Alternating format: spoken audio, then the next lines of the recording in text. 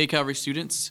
Today is January the 8th. You are back in school. Your winter break is over, unfortunately. We hope that you had a good break and that it was a restful time for you and that you got to hang out with your family and that you had just a great Christmas and a new year. So you're back in school, so I want to bring you just a short devo since we're not meeting tonight. It's from 1 Timothy chapter 2, verse 1. It's just one verse, and this is what it says. I think it's a great verse for back to school after your break. It says, "First of all, then, I urge that petitions, prayers, intercessions, and thanksgiving be made for everyone, for kings and those who are in authority, so that we may lead a tranquil and quiet life in all godliness and dignity." So in this passage, Paul tells Timothy to pray for people. And he specifically tells him who to pray for. He tells him to pray for people who are in authority. So, who are the people in authority in your life? For you, it's probably your parents, it's your teachers. Those are probably the two authority figures that you see most often. Maybe your school administrators, like your principal and things like that.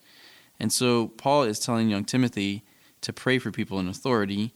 And now that you're back in school, I want to just encourage you to start this year by praying for some people in your life that are in authority over your life, your parents and your teachers, to actually take time to pray for them like the Bible says that we should do. So, how should we pray for them? Well, Paul tells Timothy to offer prayers of petition for them. So your parents, they have needs in their lives. You know very well that your parents aren't perfect people. They have needs, and you probably see some of the needs that your parents have. Your teachers, some of them may or may not be believers, followers of Jesus. They, like all of us, have specific needs in their lives as well. And so Paul tells Timothy to pray for leaders, for people in authority, and the specific needs that they may have in their life. And that's how you should pray for these people too. He also tells them to offer prayers of intercession. So that's just a way of praying for somebody, not just praying for specific needs that they have, but to actually pray on behalf of somebody. So this might look like you praying on behalf of your parent who maybe doesn't know God at all, or maybe never talks to God or prays to God. That would look like you actually praying on their behalf for them. That's what an intercession prayer kind of is like. I'm sure you have teachers at school maybe that also aren't followers of Jesus Christ and don't have a relationship with God. And you praying that they would come to know God and see how good God is and how good God's love is in their lives is just one of the ways that you intercede for them. And those are the kind of prayers that you should offer for people in authority too. And then lastly, Paul tells Timothy to offer thanksgiving, to actually be thankful for the people in our lives that are in authority. Now, the people in our lives that have authority over us are not perfect people, and I'm sure that we've seen them make some mistakes before.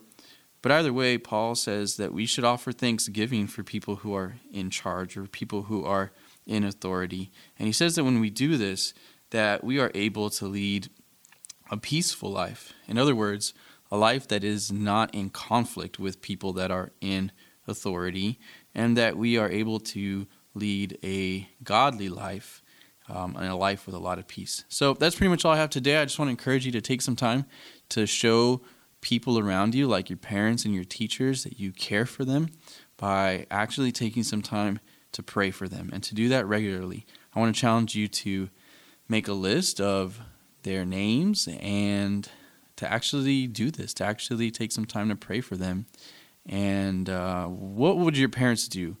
How would your parents react if you actually went up to your mom or dad and you said, "Hey, Mom, Dad, I love you, and I've been praying lately, and I just want to know if I can pray for you in a specific way." You probably might see your parents looking pretty shocked and surprised, but I bet they'd be pretty happy too to know that you care about them enough to actually pray for them. So that's what I want to encourage you to do.